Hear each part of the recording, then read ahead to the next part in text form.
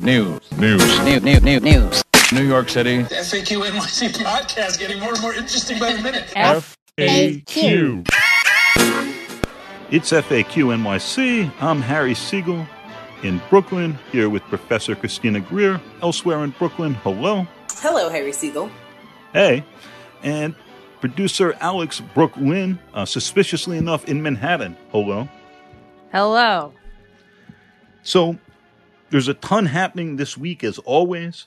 We're going to zoom right past the thing where Bill de Blasio shut down all the Trump concessions bravely because he's that dude. Since then, he unshut down all the Trump concessions after realizing there was such a thing as contracts. And after a bunch of dudes with Trump flags went waving around the ice with their flags and so on. A dude, yes. We have some reopening stuff. Middle schools are reopening, which is rough because middle school is the worst. I think we can all agree. Oh my God, I love middle school. Get the fuck out of here. Why? Because you're always who you really are in middle school. Like, who you really are is who you were in middle school. Yeah, and I still rock with people from middle school. Like, the real ones, right? And, like, listen, yes, my face was like a Picasso where, like, my nose and my lips and my forehead did not match. And I had, like, a lovely case of, like, hormonal acne. And it was just a whole bunch. But I felt like I read a lot and I understood the world. And I was, like, breaking away from my parents' ideas and developing my own. I taught middle school students for 4 summers in a row through college. I love that age group. Wow. I hope my daughters have a better time in middle school than I did. I was miserable, and I was miserable to be around, and I'll just not adopt good years. them. I'll just take them off your hands for, like, the middle school years and then just drop them back off for the high school years. So, even though I think I was kind of a jerk, though. If my memory serves me correct. I'll have to ask my mom, but I do think I may have been kind of a... Knicks and Nets have fans again. It's a gift from the gods, or rather Andrew Cuomo, who we'll come right back to. Movie theaters are going to be able to reopen, both of these, of course, with very limited attendance and lots of space between seats. No word yet from the Film Forum if it's gonna, in fact, reopen. And then Cuomo news. And in just a minute, we're gonna have the extremely salty Ray McGuire on. He's running for mayor, and he's here for a lively interview. But prior to that, Andrew Cuomo. So, look, it's been a hell of a week. This really started right when we were recording last week, when Ron Kim was making the rounds about Melissa DeRosa's confession, as it were, about the nursing homes and keeping all that information from the legislature. And that narrative has continued. The governor has really been on the defensive. The latest poll numbers show that his support, while still pretty high with the 59% approval rating, has dropped significantly. The most New Yorkers disapprove of how he's handled the virus. And now we have former aide and then congressional candidate Lindsey Boylan, who came out a few months ago to say in general terms that she'd been really harassed and bothered by the governor while she was working for him, coming out with a detailed account of that harassment at Medium.com that culminates in some sense with the governor while she's working for him, while she's married, and while she's no way looking for such things, kissing her after getting her alone in a room. It wasn't that long ago that we had the Albany harassment working group in, including, Erica Vladimir, who had a very similar account of what happened to her with then Albany power Jeff Klein. The Cuomo campaign has categorically denied her detailed, specific, and rather granular allegations. As we're recording this, at least, the governor does not really had any sort of accounting for the nursing homes and his cover-up, and the pressure, even as he keeps insisting this is all about Trump, is really coming from a lot of aggressive Democrats on his left at this point. Hasn't a bunch of people come out around the kind of Albany scene, whether it's journalists or other legislatures or people just adjacent, to say that they too have been bullied by him, not sexually harassed, but after Ron Kim came out to push back against some of the tones he takes and some of the, more, I guess, threatening ways in which he deals with people, there have been quite a few other people, including FAQ guest Morgan Peme, who wrote a piece in the New York Post about how he got a call from DeRosa, basically being like, I will destroy you, or, making those implications. So I don't think this has been a secret, but all the tea is, it's getting poured now. It's getting poured now. People are taking sips. And this has been Cuomo's style for a long time. Over at the New Republic, Alex Perrine has a really smart piece out, like thinking about why it is that all this stuff, people have known this about Cuomo for forever, but he's been so popular. And his argument is that, like, Book Cuomo or Comic Book Cuomo has an impossibly involved backstory, and you have to be able to track and understand lots of things, and how JCOPE and the Anti-Corruption Commission was really a commission for corruption where the governor appointed all the members, and you have to know who Joe Percoco is and care, and a million other things, and none of that translates to the big screen. So on the big screen up until now, Cuomo's been like the guy who swoops in, opens up his shirt, and there's the S, and he says, I'm not Donald Trump, I'm a real man, and I'm here to take care of you New Yorkers and Americans. And suddenly, with Kim showing up on The View and saying, this man is an abuser, this is a tremendous problem, people have died, my family members have died, TV Cuomo is getting hit hard for the first time. And I think that there is more going on than that, but I think there's a fair amount to that theory. And it's a useful way of thinking about this and why he's been so bulletproof up until now, at least. Yeah. Well, and Harry, I never like a pile-on of just, when one person's down, all of a sudden people start coming out of the woodwork. It's like, where were you? However, I will say this about the governor. It is one of those open secrets, like Weinstein, like Trump, where everyone knows that Cuomo was a bully or abusive. Albany is the way it is largely because of Andrew Cuomo. I mean, he's been there since he was 19. So when we think about the culture in Albany of fear, of corruption, of bullying and abuse, it's largely because that's the town that Andrew Cuomo has made. So I think a lot of people, when you talk to journalists, when you talk to legislators, everyone has an Andrew Cuomo story, sure. But it's always fascinating that, this is Ron Kim's sort of Hannibal Buress moment, right? Like, everybody knew about Bill Cosby. Realistically, I knew about Bill Cosby since I was a child, or at least heard those stories. So why is it that Hannibal Buress goes on, stage one night at a random club and it becomes a thing and now Bill Cosby's sitting in a prison cell? This is so interesting about Ron Kim to me. It's like people have been talking openly, sort of, in hushed tones, but about the abuse of Andrew Cuomo, quote unquote, everyone knows it. And it's just a random, not a legislator who's, running for the governorship yet, not a legislator who's particularly well-known nationally or internationally or even throughout the state. So why the traction and why now? And I think that when you are a bully, you always have to remember, and the Clintons learned this the hard way, people are always waiting for that one moment where there's an arrow that sort of shows that you are mortal. And if that's the case, then all of a sudden the Trojan horse opens and everyone comes out with their arrows. It's like, I've been waiting. But it's a gamble because people like Andrew Cuomo, they have gone down before and they've gotten up. So if you are going to shoot your arrow at Andrew Cuomo, A, you better not miss. B, you better hope that other people are actually going to support you.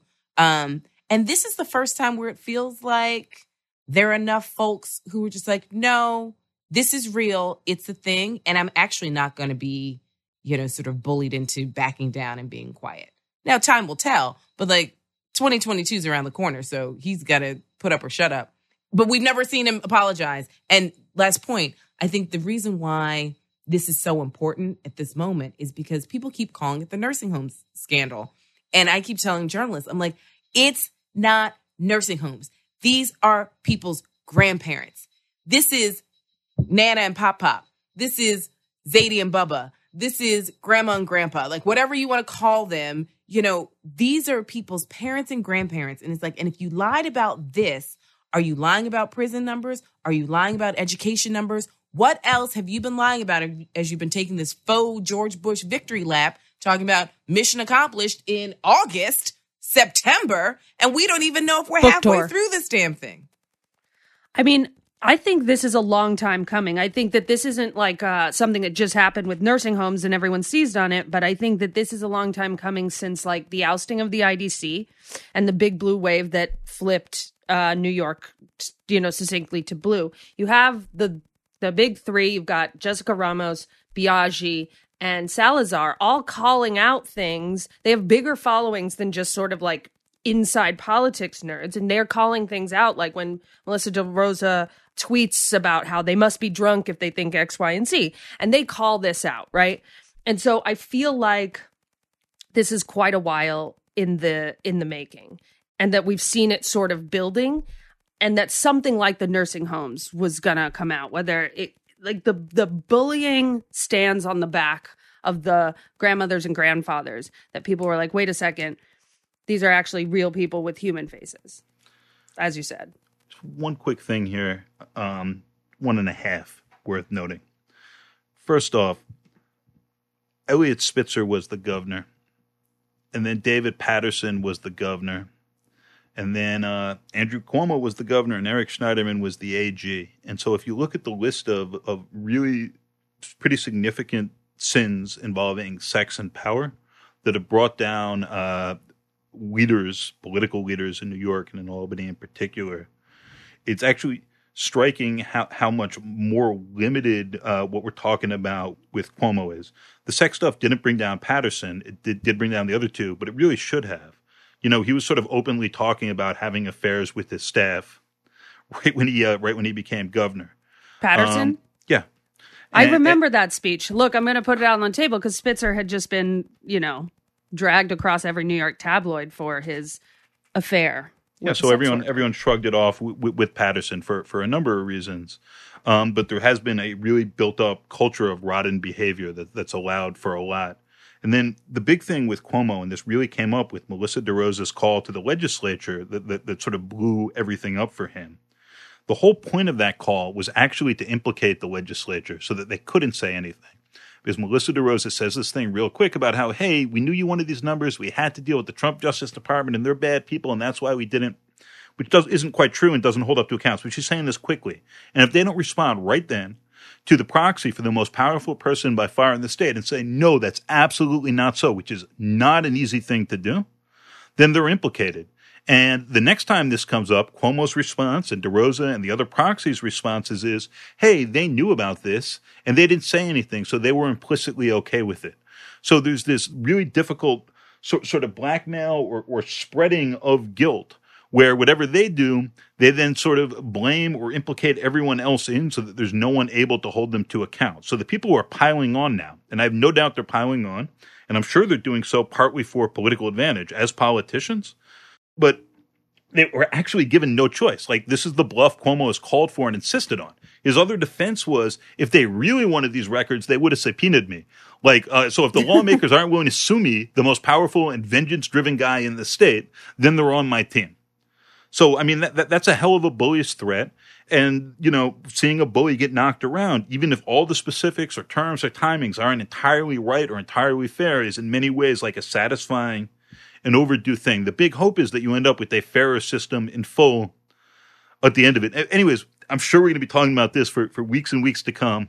But we do have Ray McGuire. You're going to get some answers about what's in his art collection, whether or not he's an android, and whether or not he is, in fact, your Huckleberry. So we should jump right in. Ray McGuire, thank you so much for joining us.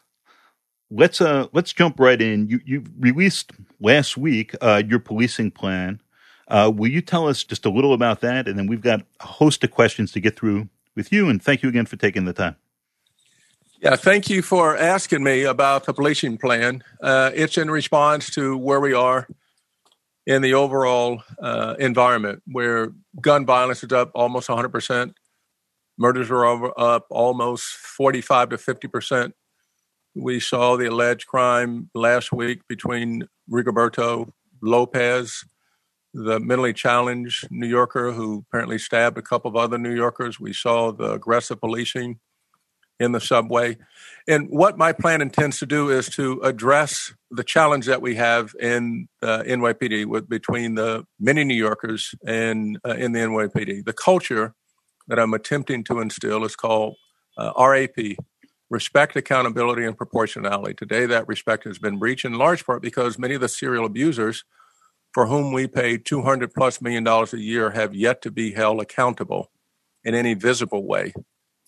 And so we need to address that. And proportionality comes down to, as has been said by many others, if the only thing that you have is a hammer, everything looks like a nail.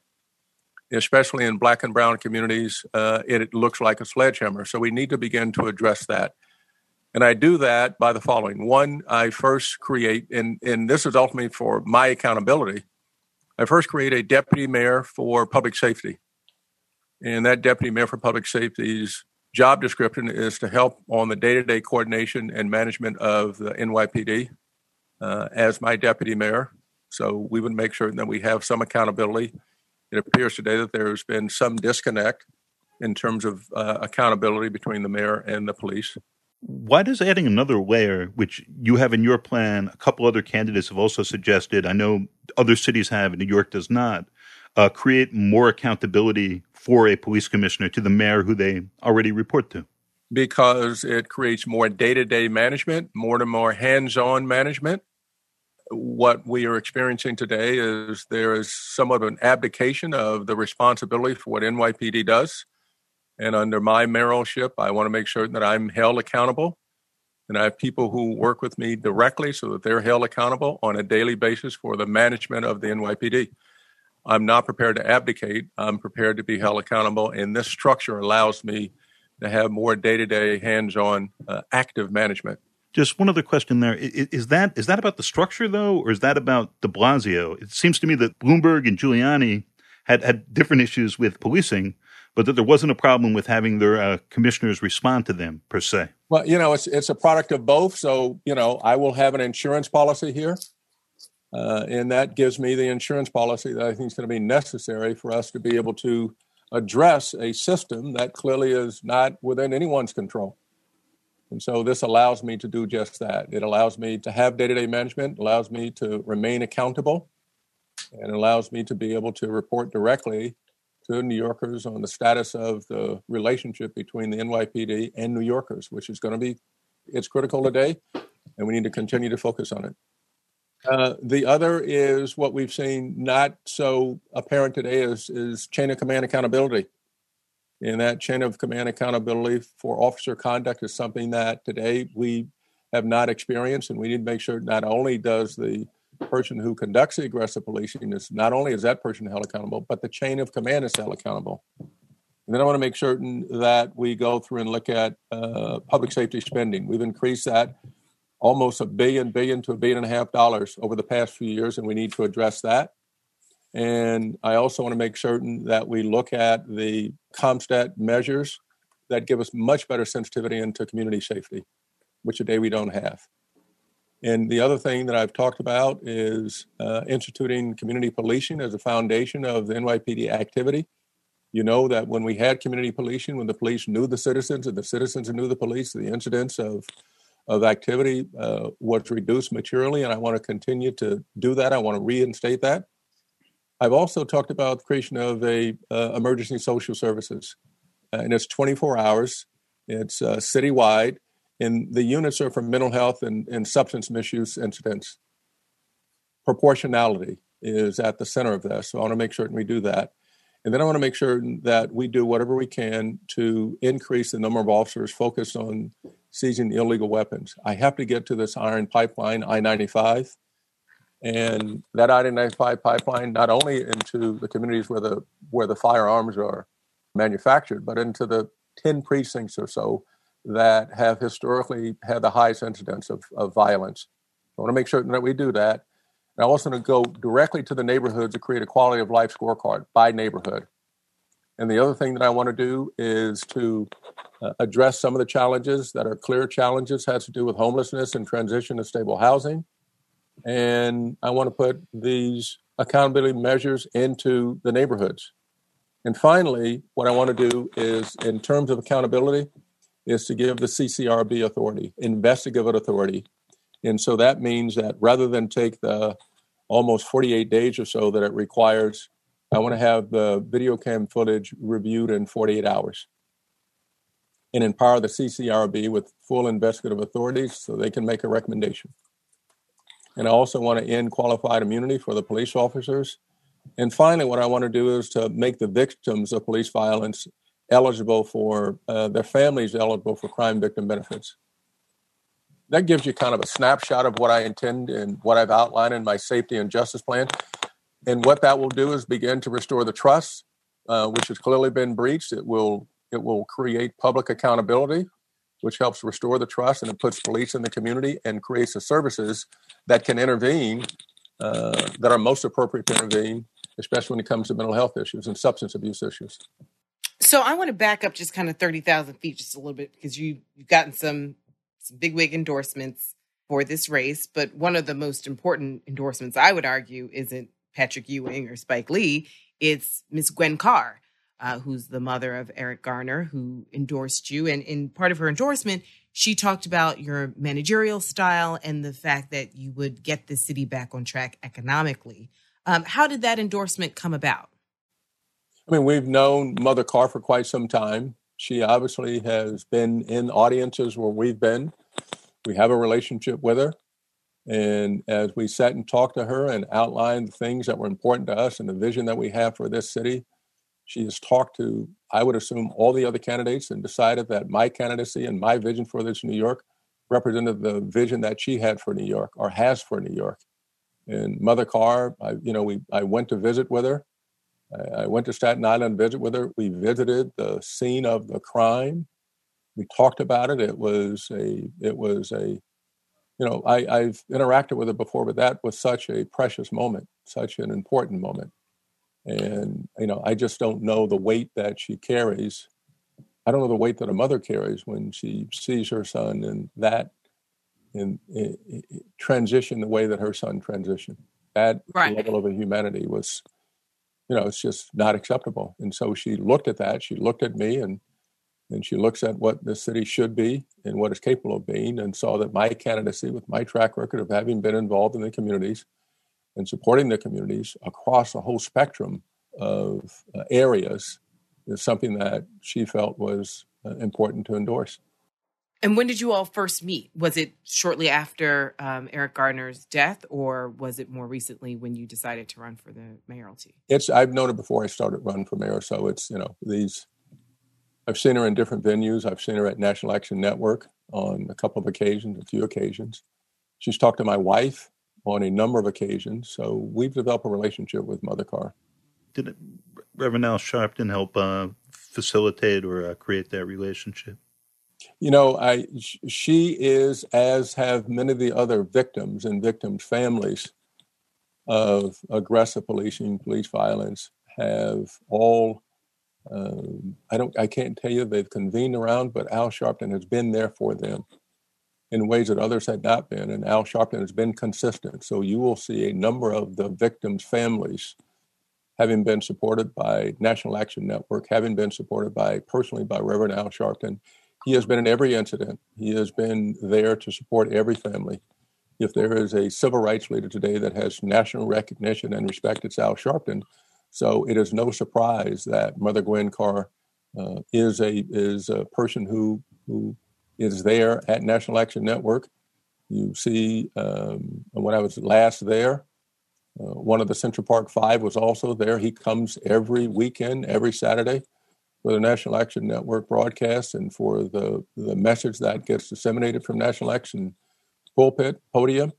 So what you find there is a number of people convening because they find this is a place of safety, and they find it's a place of solace, they find it a place of support, and they find it a place of activism for the right thing, which has been consistent over time. Would that be there? Would that be a yes to the just to the direct question about whether he helped facilitate or introduce? He did not have any direct interaction. Okay, and then he's supportive, but I don't have any evidence of him having been any. She talked to my wife more than she's talked to probably anybody else, and my wife is extraordinary. There was a New York Times profile of you last week. At this point, you had some incredible art on the wall, and if we had more time, I would do a whole hour just asking you about your artwork. But one thing that came up there in passing was the support that you've given to NAN. And it didn't get into any specifics about that. I looked around a little and didn't see any. And I was wondering if that's something you'd be able to talk a bit about. And then I have one other, in this Streets to Suites part, one other Suites-related question for you.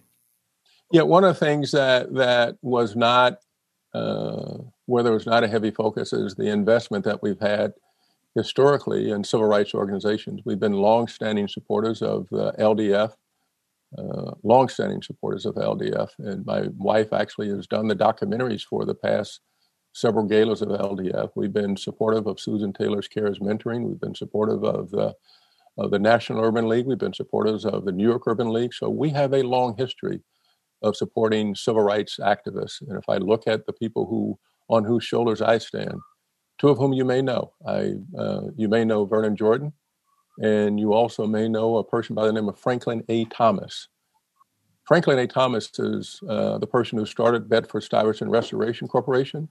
Franklin Thomas was one of the first leaders of the Ford Foundation. Franklin Thomas is a person who negotiated the peace between de Klerk Botha and Mandela for the transition of South Africa. So Franklin A. Thomas is one of the heroes in the civil rights movement. So it is on his shoulders that I stand, and his example of handing down the ladder so that when people like me get into positions where we can be supportive, and remember, we're being known by our deeds, which is what my word says, then we support, and we support without fanfare. We support because it is fundamental to who we are in recognition of how we got here, which is a lesson that I've never learned, which is at the foundation of who I am. So yes, NAN and frankly, all the other civil rights organizations that you can think of, as well as many of the organizations today like SCO and MLT, all those organizations that are supportive of young, emerging Black and brown talent, men and women, in opening doors for them where otherwise the doors wouldn't be open. That kind of commitment is what we have demonstrated through the course of me being in New York City for the past 4 decades, and it started long before I got here. Well, just one other wealth question quickly, and I know Professor Greer has a few things she'd like to ask. So, naturally, there's been curiosity about how rich you are, and you've not given a exact dollar figure answer to that. I am curious, if you were to be elected mayor, what you would disclose at that point, and also what controls you would place on your investments and other assets, should you be there in 2022. First of all, whatever the requisite disclosures are, I would follow whatever the rules are. I'm not shy about that. There's got to be transparency here. And so I would follow whatever the rules of engagement are, and we would follow them down to the spirit and the letter of the law.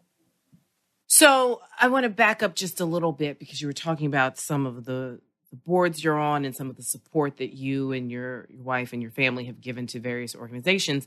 And so the board leadership and the board membership, by and large, at least from your website, aren't necessarily Black-led organizations, but obviously your philanthropic efforts go to Black-led organizations. And so one of the complaints that, a lot of social justice advocates say is that, they get money, but it's not necessarily from Black people directly, right? And so you sort of intimated that that's not the case.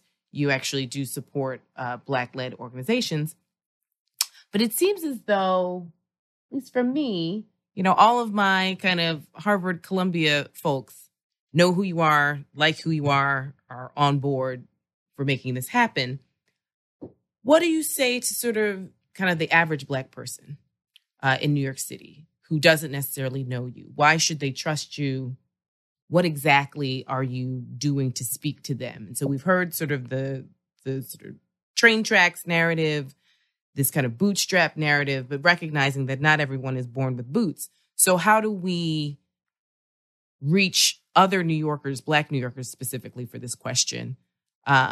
What's your intention on sort of getting to know them and getting to know their issues in particular? Well, the organizations that I've outlined here are organizations that are dedicated to the civil rights and civil and economic justice and criminal justice of Black people. Specifically designed, Alvin Ailey as an example, or Bedford-Stuyvesant Restoration Corporation as an example, or CARES Mentoring as an example, or you go down the list of things, figure skating in Harlem as an example. So there are a number of organizations, National Urban League, New York Urban League, NAACP. Those organizations are organizations that have been specifically designed, whose mission is the uplifting of Black people. So that's where the investment has gone. I've not highlighted those things, again, because my word says, I should be known by my deeds.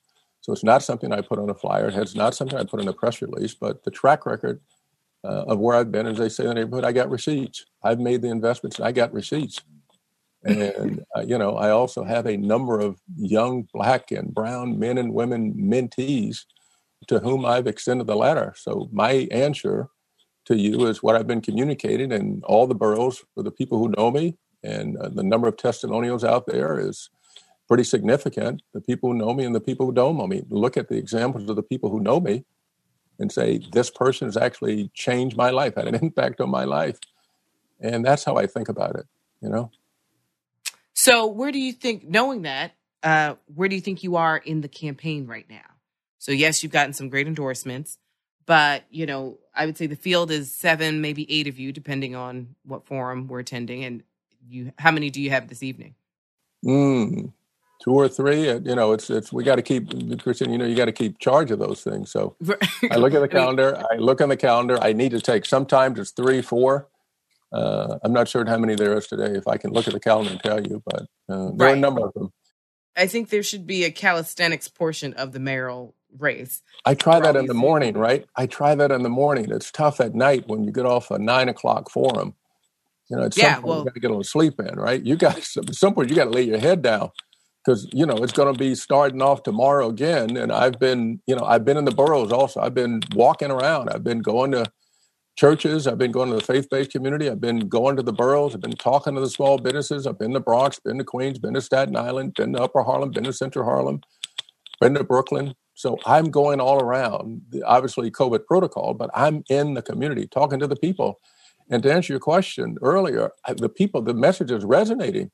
People recognize that I do have receipts. They recognize that I have a long track record of making certain that we do the best by our people with a focus on just that.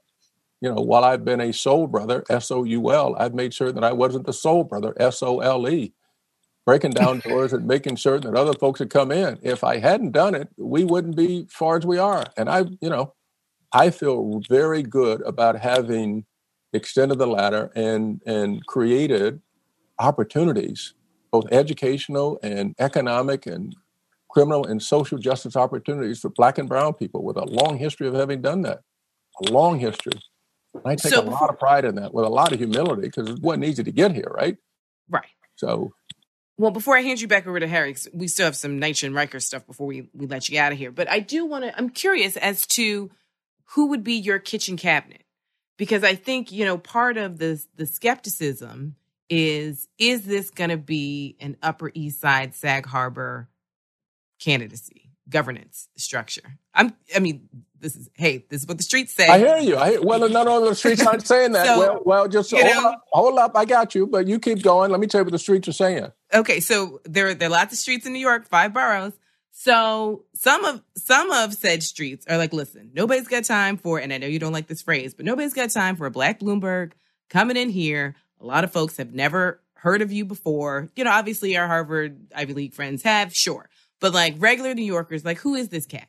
And what's his management style going to be? Does he think that he can govern this city like it's Citibank, which it's not, right? We've seen lots of people who come in with this kind of managerial narrative where, people are widgets and pegs. And it's like, no, these are citizens with real problems. And so the question is, who would be, sort of members of your cabinet and who would be members of your kitchen cabinet that you're thinking about? Because obviously, let us know what you think some of your Achilles heels are coming into the job if you are elected as 110th mayor. Sure. First of all, let me react to the narrative. One, it's not clear how you get, I'm not going to be defined by the narrative of just being somebody who works on Wall Street, who is, because Mike Bloomberg also worked on Wall Street, that's the comparable. That is not the comparable for me. I'm not going to be defined that way. And as a 6'4", 200-pound Black man, I can be defined as either being Eric Garner or George Floyd or Bell. I can be defined that way. I can be defined as an athlete or entertainer, which probably gives people some comfort. But at some point, you got to define me for, look at my track record. Look at who I am as a 6'4" black man who broke down doors and made sure that other black and brown people got to these positions. I would be defined that way as opposed to how their narrative is attempting to define me, which I quite candidly find more pejorative than it should be. It's just flat out pejorative. I worked hard to get here. Ain't nobody look like me, done what I've done. Nobody who looks like anybody else done what I've done for 13 years. I've never forgotten where I came from. I come from the neighborhood. I do know the language of the streets and the suites, so I reject summarily the narrative that tries to paint me one way. That ain't my narrative. That's somebody else's narrative. And so who is my kitchen cabinet? I don't know. You know Taquana Henderson Rivers? You know L. Joy Williams? You know Lupe Medina? You know Basil Smyko? Do you know Priska Salazar? Do you know Antonia Jeffrey? These are the people running the campaign.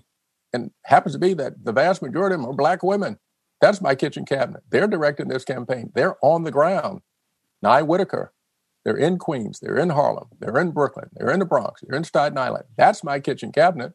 They're running the campaign. And they'd be a part of your administration? If they'd like to be. Ask them. Okay. If they'd like to be. I think you look at the track record here of how inclusive I have been and look at the mentees of mine. They're across the board.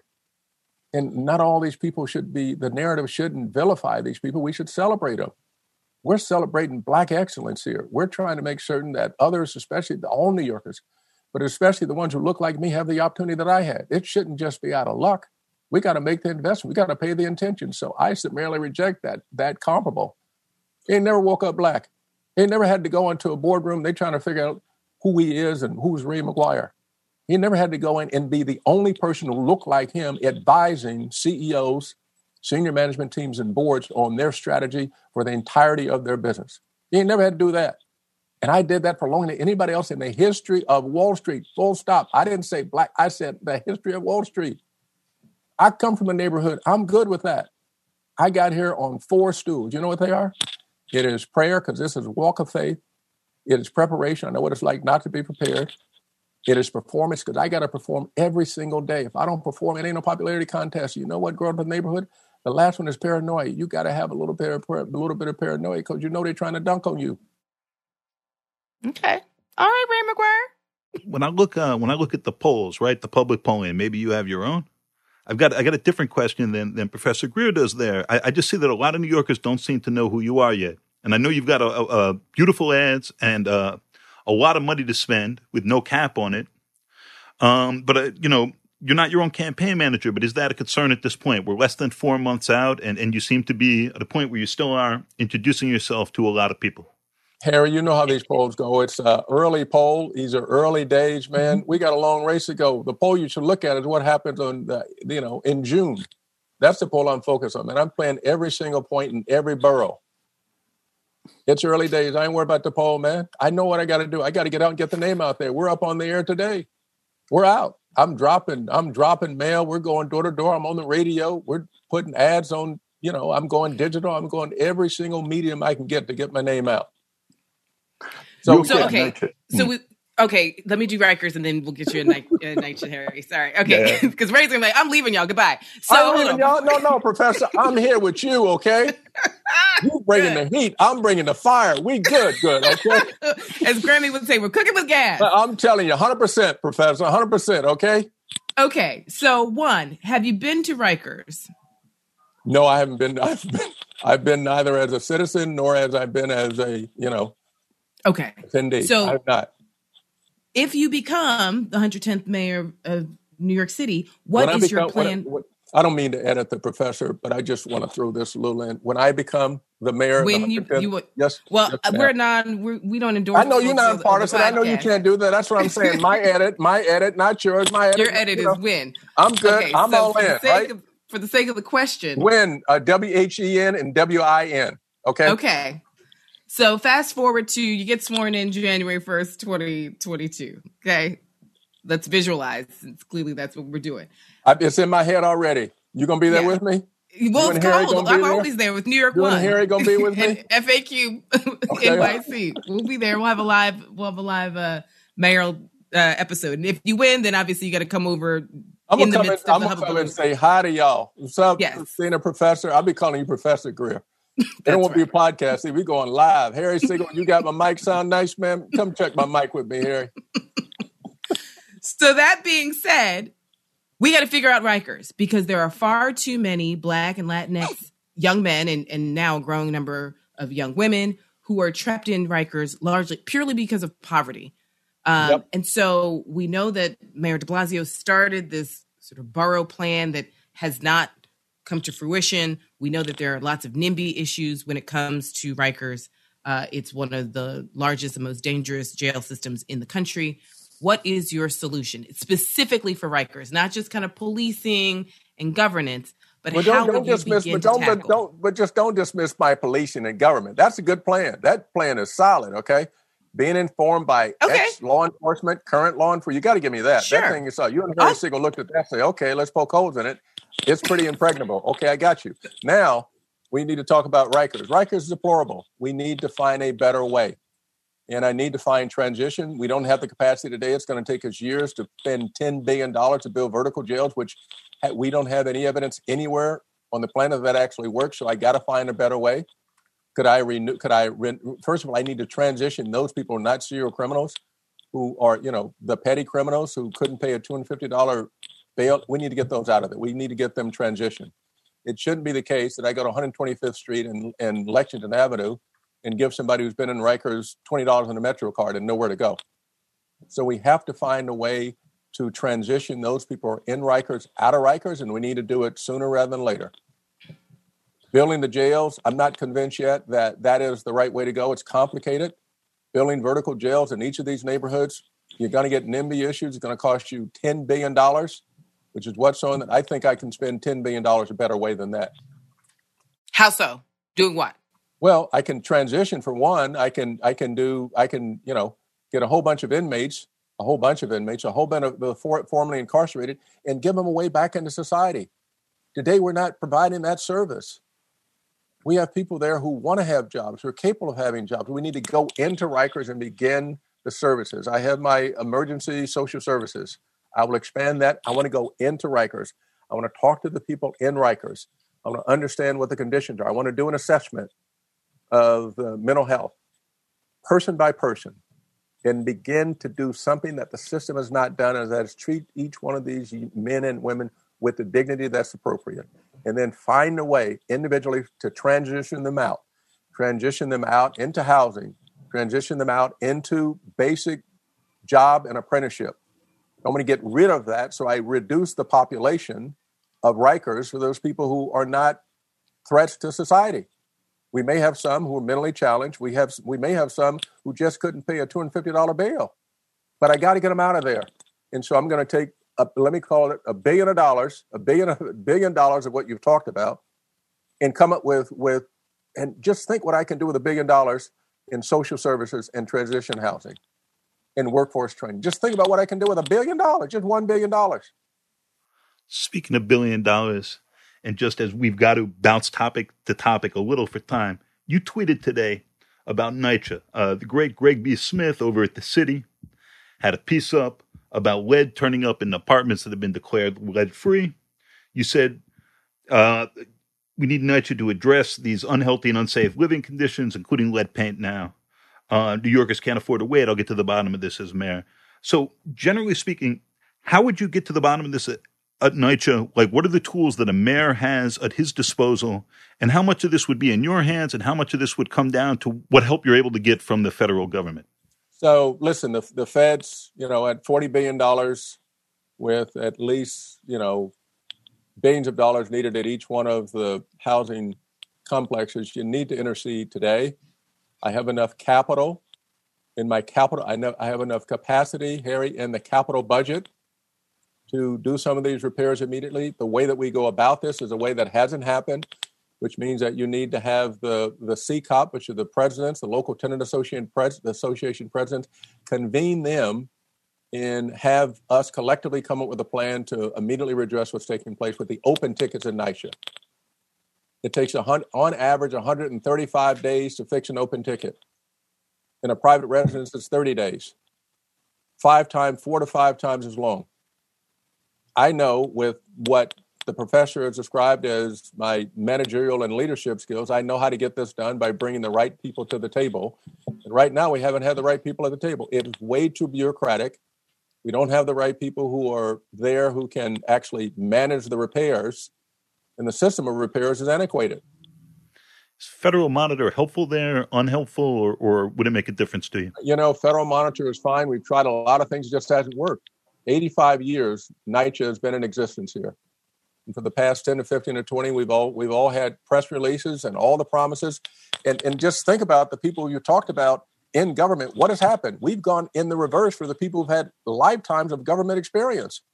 And I think it's a noble profession, but you have to add to that some ability to manage something, because what has happened today in economics, in education, in healthcare, and in the criminal justice system, we've gone backwards. And so we need to have somebody there who's got a plan and a vision, who's got a history of executing, who can get the right people in place to make a difference. New Yorkers want something different. The same old has not happened. All the promises have gone unfulfilled, including NYCHA. Just look at it. Who promised to do what in NYCHA? We still got the problems. I still got lead. I still get, was at the Jackson House the other day, and I'm looking outside. Woman says, come in. We visit an apartment, open the door, and there feces outside of the apartment on a landing. And then I look at the chutes there, and in the higher floor, well, other than the base floor, the chutes are very large, but some of the tenant associations are worried about people getting in the range. The chutes are large enough that, maybe they can just put a kid down there. I mean, these things we need to take care and have some active participation by people who are on the ground there, who are living here, and get their input, and then begin to act on that. So I would call an immediate session, give me the CCOP presidents and the tenants association, get them in a room, and these are the prescriptions. I'll give draft prescriptions and make certain we get the right people to go make these repairs immediately. Because right now, many of these conditions are deplorable, and they need to be addressed. And all the people who've come and said, I'm going to do this, all people said, I'm going to come do that, ain't nothing happened. We've gone backwards. So, okay. I have so many thoughts, but we got to let you, we have our lightning round. In 2013 before COVID, obviously, the candidates spent the night in NYCHA housing. Would you be willing to do that if that was a COVID safe? Yeah, I'll go to NYCHA houses. Yeah, also, of course. I grew up in the neighborhood. Why am I scared to go to NYCHA houses? Okay. Wow. Well, I'm all in. Yeah. Everyone slept over, so I didn't know if that was offered, if you would be doing it. I'll go sleep over. Yes. I'll go sleep over. Okay. Harry, I was going to do lightning round. How about that? Let's do it. Just real quick before we start. Before you were running, when was the last time you were in NYCHA housing, and where were you? Before I was I was just there. I was just there I was in the Bronx last week. I was in Brooklyn, Marcy, walking around Marcy not so long ago. So I've been in and around. I've been around, where my policies get informed?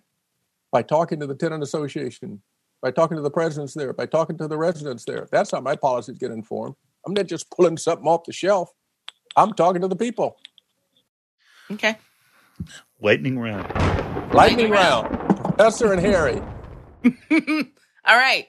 Oh, our producer had one question to ask, and then we will. I'm sorry, Chrissy. I'm sorry. Right. Oh, gotcha. I see it. Kevin Parker, State Senator Kevin Parker, just curious if you have any thoughts about his support, particularly just given the various incidents of pretty strong aggression he's been involved in at several points, sort of spilling over. I don't have a view on the facts of what's taking place with Senator Kevin Parker. I was just on a podcast with him or a Facebook Live with him. Obviously, you saw that. So I don't have a view on that. I don't have any facts. Fair. There's a good list at City and State of his 5, I think, most notable eruptions. But to lightning round.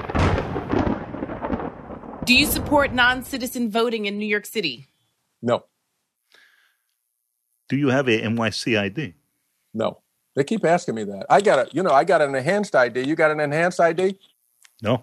I'm getting one next month, but that's not a New York City ID. I know. I'm just saying. I don't know if lightning round you can ask the lightning. No, it doesn't work that way, sir.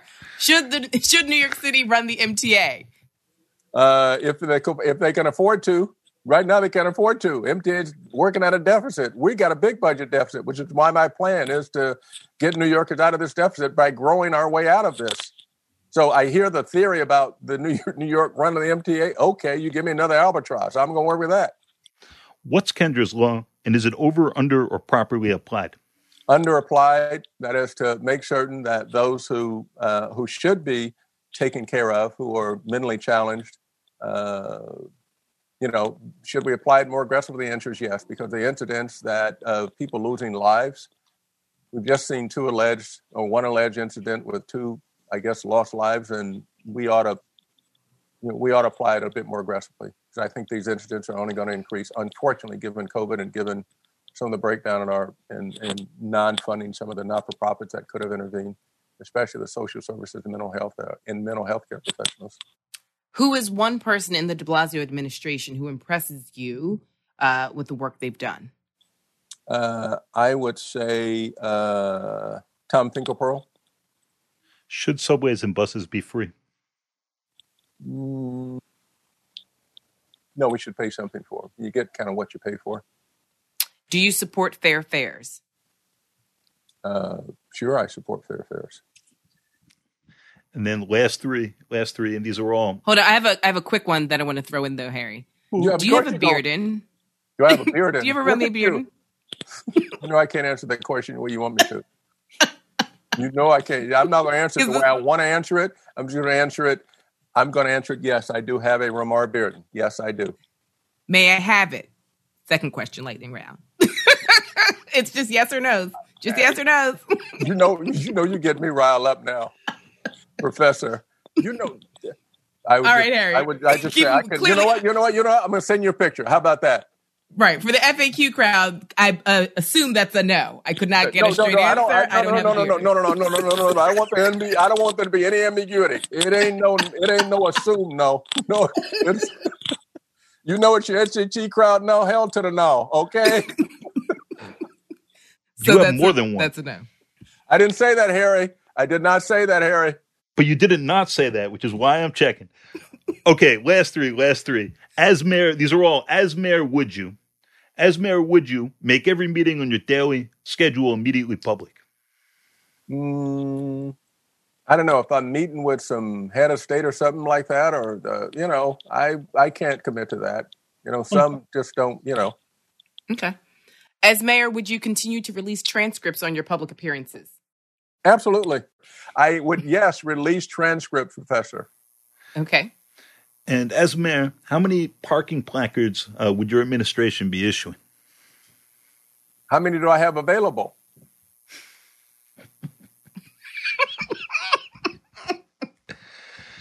That's the interesting thing is that's truly up to you. So we will leave it there. That was a beautiful pushback. You missed in a previous iteration before this campaign started. Have you seen Blade Runner? Blade Runner, yeah, man. Jesus. Yeah. Are we doing this again? Runner. Have you seen Val Kilmer and what's that one? Oh, Blade Runner. Not Blade Runner. Wait, Val Kilmer. What are we talking about? Like Batman? No, not Batman. The Western movie. Because you're going Blade. Oh, Tombstone. Yeah, that's the best Tombstone. movie. The best movie. Yes. That's it, right? I'll be your Huckleberry. You're Daisy if you do. You're Daisy if you do.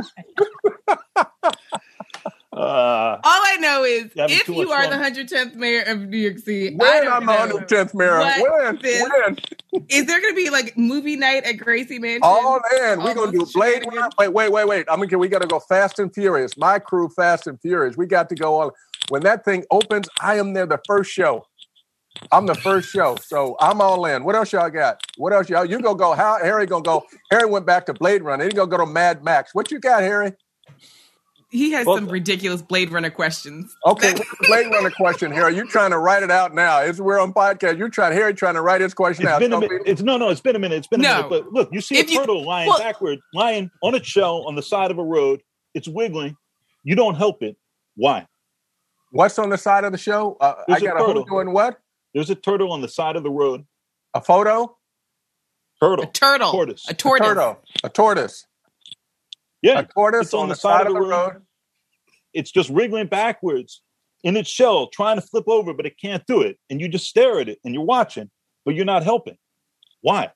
Because you said turtle, because eventually it's going to beat me there, right? Okay. Interesting. Ooh. I got to think about that one. Don't think too long, Harry. We got to go. Come on, Harry, man. I don't mean to stump the panel. You asking the questions, man. All right, fair enough. Your little boy shows you his butterfly collection, plus the killing jar. What do you say? What happens? What happens, kid? Who's doing what? This will make sense later. I will explain later. But the last question here is, even better. Hold on. Your producer's sending you questions, Harry. No, she's telling me. My producer's saying, stop, Harry. Stop. Right. These are the questions in Blade Runner that they ask to determine whether or not you're an android. And so I'm not an android, man. I'm not an android. That's just what the androids would say. Ain't got no android in my joint, man. Come on. I don't know. That sounds very android to me. I'm an iPhone man. I'm not Android. I do iPhone. That's what you're trying to ask me. Lord have mercy. Wait, hold on. Ask the killing jar, Harry. Y'all got another one? No, you couldn't hear. Ray, I'm sorry. For you to be the wealthiest candidate in this race, you have the worst sound system of all the candidates. I don't. He told me to put these things on. Man, I got a headset here. I didn't know y'all wanted me to go all the way digital. I put this thing on. Harry said, yeah, your mic sounds nice. I got some gear here.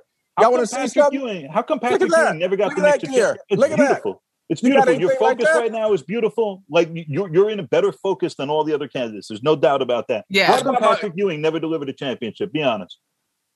He promised every year. He promised he'll deliver one. At some point, we'll get one from him. He just delivered a championship. He just gave his endorsement. What do you mean? Oh my goodness. This inauguration is going to be out of bounds. You know what they out of bounds. No, it's going what they call it's going to be lit, okay? Well, I was about to, you know what? So, okay. Can we come over and see the art? That's the true last question. Sure you can. You can. No cameras, zero cameras. Don't bring an Android over here, man. Seriously.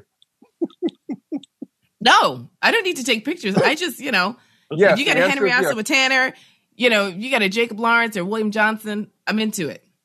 How about Aaron Douglas and how about Norman Lewis? Yes.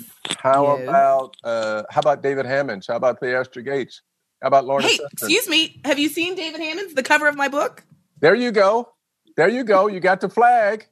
You come over. Maybe you go in the David Hammonds entrance. I'm blowing myself up now, okay? Well, David Hammonds, why you don't have matching funds. David Hammonds. No. I can only contribute to David Hammonds basketball drawing, okay? Okay. Like I say, we'll set it up. Like I'm saying, don't define me the way that narrative goes, okay? All that okie doke stuff ain't working. Define me as who I am, okay? All right. Well, time shall tell. Ray McGuire for mayor. Thank you so much for joining us on FAQ NYC. We appreciate it. Thank you. Harry, thank you. Your producer who's given you questions to ask me, thank you. And the inimitable, indefatigable Professor Greer, thank you. I am honored to be with you all. This has been, it's been all right. It's been kind of live. FAQ. FAQ NYC is a production of Racket Media and a proud member of the Brickhouse Cooperative of Independent Journalists and Artists.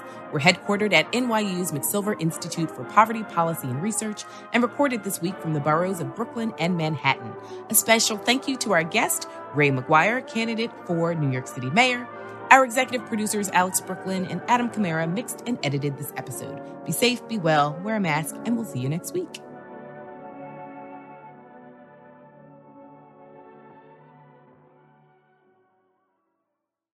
So, Adam, I'm going to stop recording. ABL just showed up. Who's ABL? This is our producer. I didn't just show up. You've been the one writing in the questions to Harry. I got you. Okay. I've just been lurking in the background. Harry, do I need to get some fur on my mic, man? Just tell me that. Just if you want to look as smooth as me. I mean, oh man, you do look smooth, man. You got that smooth. You got that. You got that voice. That radio voice, man, you guys are like 100. I love this. You guys are all right, man. This is great.